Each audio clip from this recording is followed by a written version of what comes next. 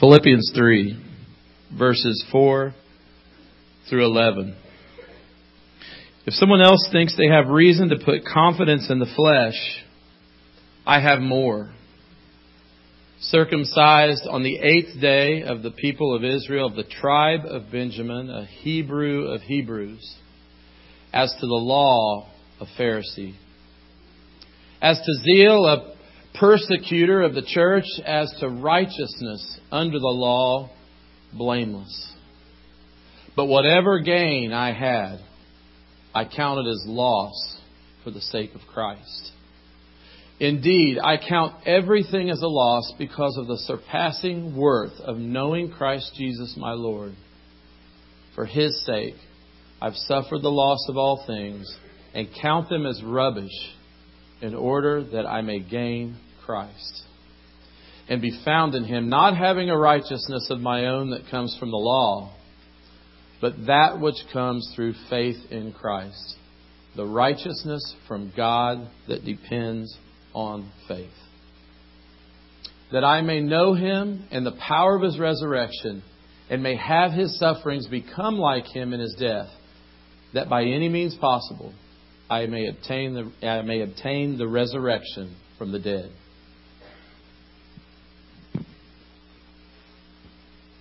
You heard Paul there say what he really wants more than anything else is to know Jesus and the power of His resurrection.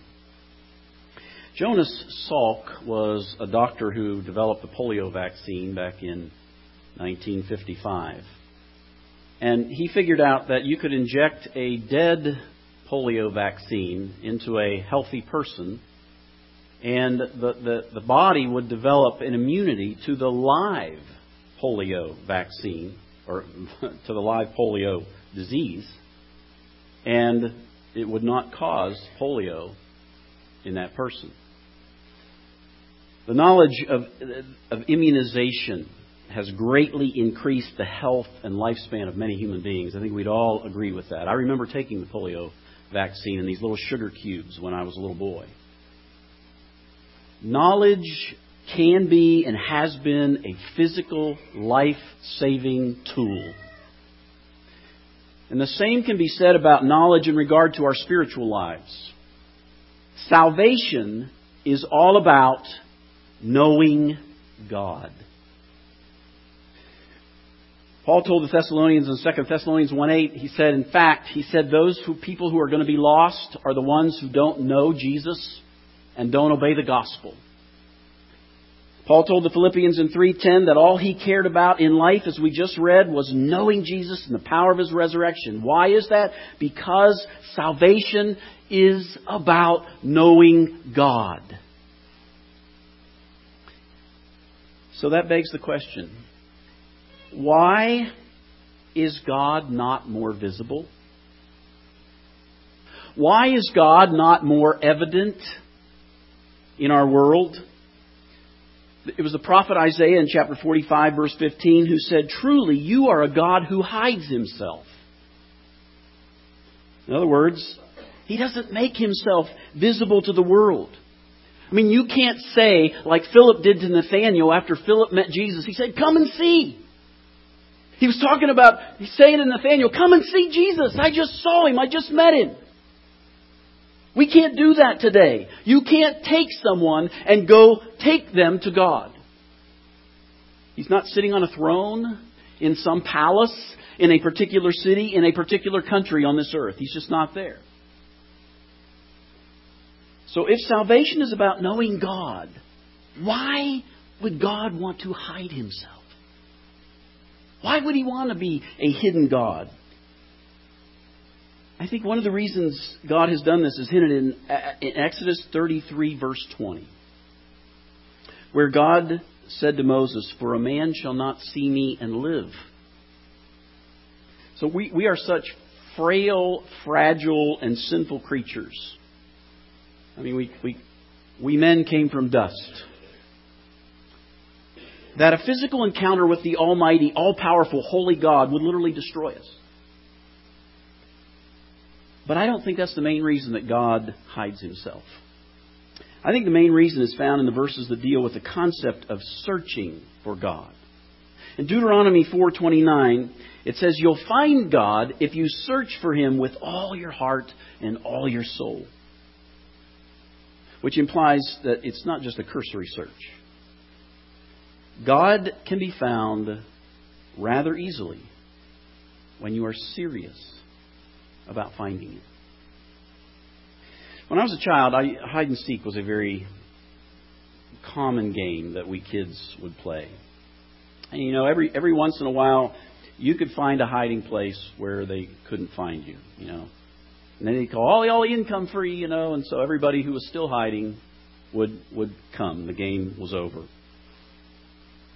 You know, God's not playing hide and seek with humanity. Because if He wanted to hide, we wouldn't find Him. We would never find Him if God wanted to hide. It is possible to find Him even though He hides Himself, but you have to make a sincere effort to find Him. Jesus said, "He who seeks, finds."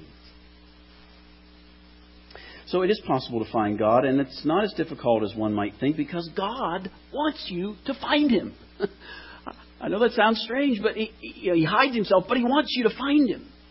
And what He means is He wants you to search for Him. He wants your search to be personal. He wants your search to be intimate. And He's not interested in parading Himself before all humanity. Therefore, He has revealed Himself in several different ways. Have you ever had a crush on somebody as you were growing up and attempted to get to know them better, but they just didn't have the same feelings for you? That happened to me on a monthly basis. It's rather difficult to get to know someone intimately if they don't want you to know them intimately. I mean, you can ask their friends about them and you can observe them from a distance. You can even send them a friend request on Facebook. But unless they're willing to reveal themselves to you and hit accept the friend request, it isn't going to happen. If God did not want you to know Him personally, you would not know Him personally. But God does want you to know Him personally. He doesn't just want to be known. He wants to be known by you. And the best way for Him to hide Himself is so that you have to make a sincere and concerted effort to find Him. So how does God reveal Himself? Psalm 19:1 and 2 reads, "The heavens declare the glory of God, and the sky above proclaims His handiwork. Day to day pours forth speech, and night to night reveals knowledge." So creation is a way that God reveals Himself. It reveals a creator, a designer.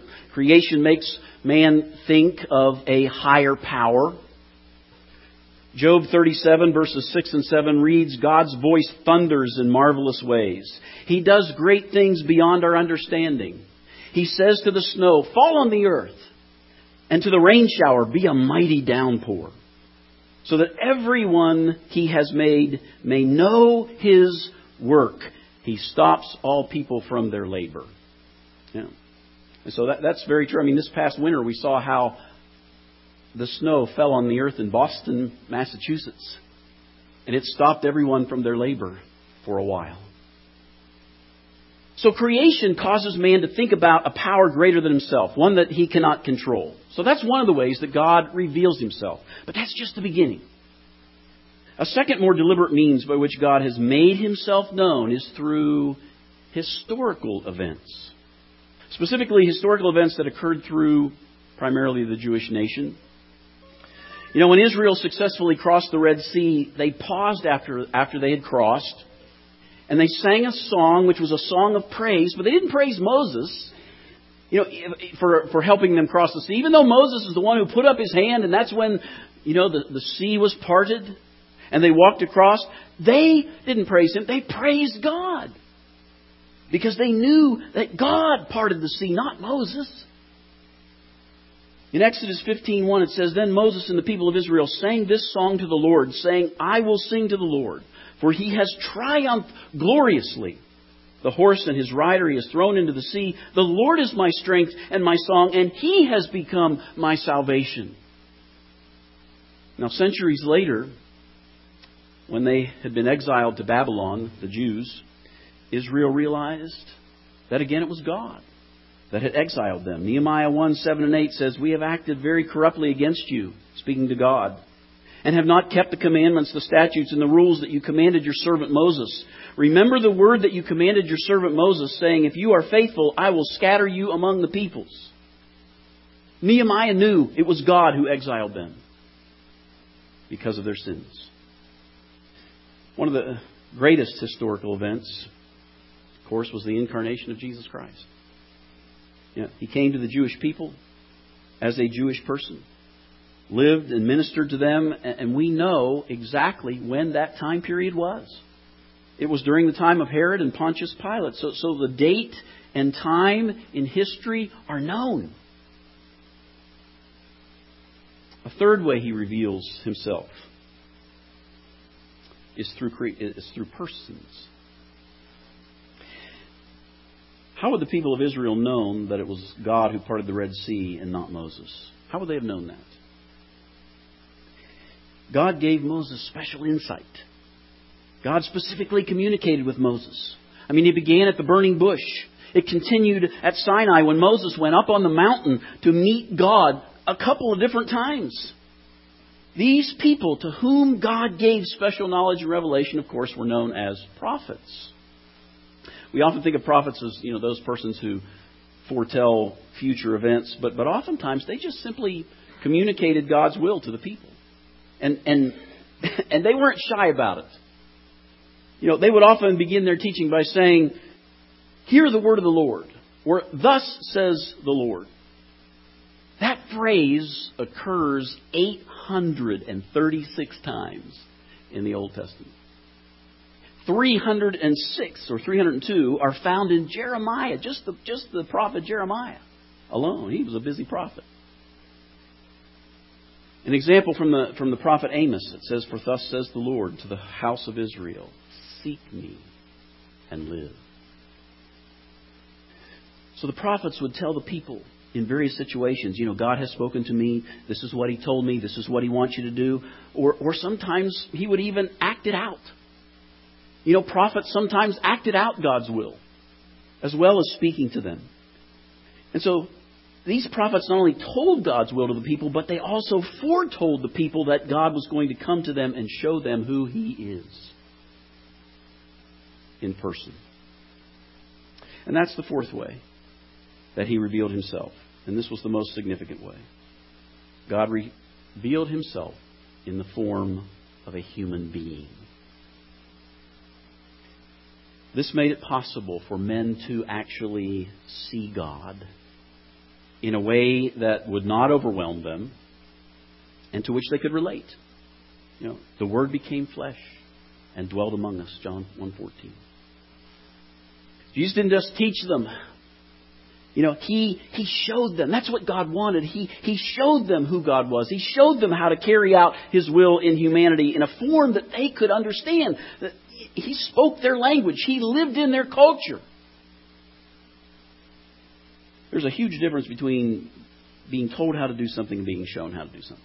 Anytime I have to make a repair to my car, and it has to be a simple repair to my car or my house or whatever, something, I go to YouTube, because there's always somebody who will show you how to do that. They'll show you how to do that. They won't just tell you. They'll show you. They'll show you the parts. They'll show you everything. It's great. And I can still get it wrong even after seeing it. But that's a help. And that's so much more effective than trying to read step number 1, 2, 3, 4, 5. And if you know, most instructions now, when you have something you have to put together that you buy at the store, they show you pictures along with a few words, which is so much better for me anyway. Since man was unable to go to God, God came to man. God revealed His will, living it in front of those He visited. In other words, God's will became self-evident to those people. What a blessing. Can you imagine living during that time? What a blessing that would have been. The fifth way He revealed Himself was through the life of the community.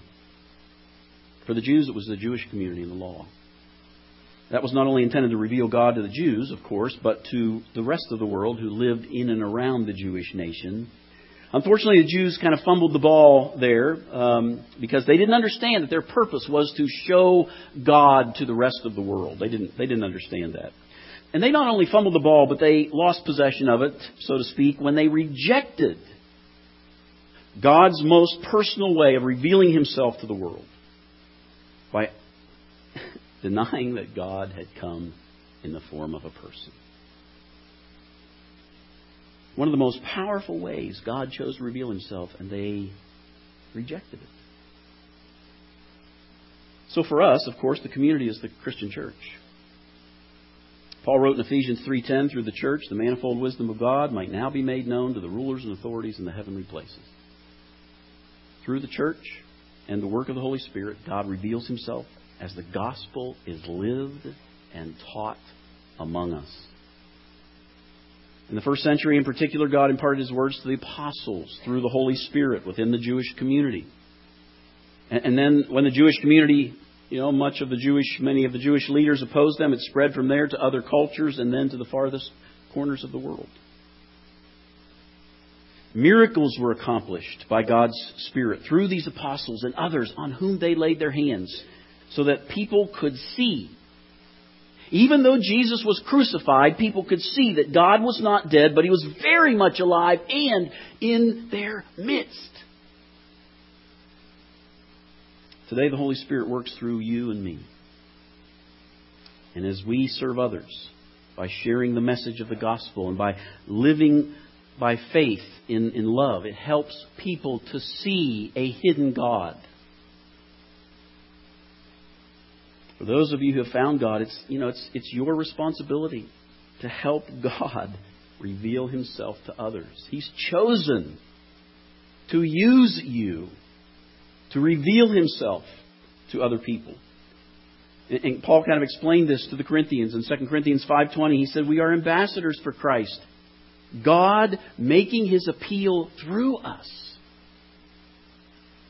So He's chosen to reveal Himself through us, through the community of the church. And I often wonder why, but that's the way it is. Our lives can either hide God or reveal God, depending on how we live and what we say, or our silence. There's one other means that God chooses to reveal Himself, and I'm sure you've already figured out what that is. God reveals Himself through His Word. Most of the means by which we've learned of these ways that we've talked about here this morning is through the written Word. We have to be careful, though, because the book is not God. It contains statements and activities about God. We often call it the Holy Bible, but the book itself is not holy. There's a lot of horrendous sin that is discussed in the Bible. In fact, some people have said that if you want to read about murder and rape and incest and infidelity and divorce and abandonment and war and suffering and disease, famine, cannibalism, starvation and death, just read the Bible. Only God is holy. And the book is about a holy God and a sinful humanity and God's plan to rescue man from his sin. Now we need to remember also that God's Word was delivered through men, written down by men, and compiled and translated by men. But we do believe, however, that these persons were inspired by the Holy Spirit, but they were still men. So the Bible is not only God's Word, but is also man's Word about God. And that's not to imply that the Bible is not accurate. The Bible is a tool to help us discover a hidden God. To illustrate this, when you look through these windows to the outside world, you see what's out there. I mean, you see trees and cars and grass and so forth. But your view through that window is going to be a little affected. It's going to be affected by the dirt and the scratches and the smudges and the fogginess of those windows.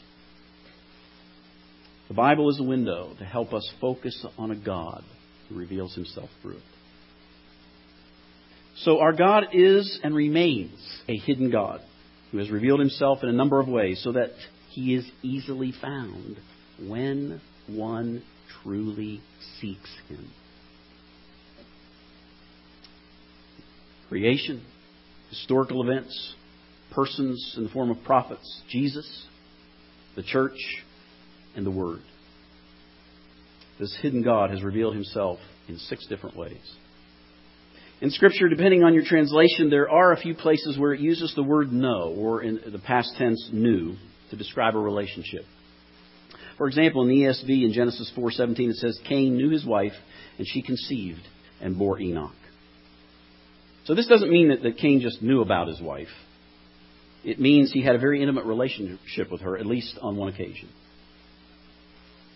Salvation, as I said in the beginning, is about knowing God. Salvation is about knowing who God is, how He thinks, how He acts, what He desires. It's about having an intimate relationship with God. In Matthew 7:21 through 23, Jesus spoke about people who didn't have an intimate relationship with God. He said, "Not everyone who says to me, 'Lord, Lord,' who will enter the kingdom of heaven, but the one who does the will of my Father who is in heaven. And on that day, many will say to me, 'Lord, Lord, did we not prophesy in your name, and cast out demons in your name, and do many mighty works in your name?' And then He said, 'I will declare to them, I never knew you. I never had an intimate relationship with you.'" These were people who knew about God, but they didn't really know God. They didn't know who He really was because they were not doing the will of God, as he says. They didn't really have a desire to know God. They just wanted to use Him for their benefit. So since salvation is all about knowing God, it's also about knowing God in such an intimate way that He knows you. Paul expressed it to the Corinthians in 1 Corinthians 8:3. If anyone loves God, he is known by God. Meaning, he will have an intimate relationship with God. So, in order to facilitate this, God hides Himself in such a way that one must search for Him. Only those who really want to find Him and know Him will succeed. Only those who make an effort to find Him and want to have an intimate relationship with Him will know Him and be known by Him. Therefore, God has made it possible to be found and known intimately, even though He hides Himself in this world. So the question then becomes, are you seeking God? Do you know God?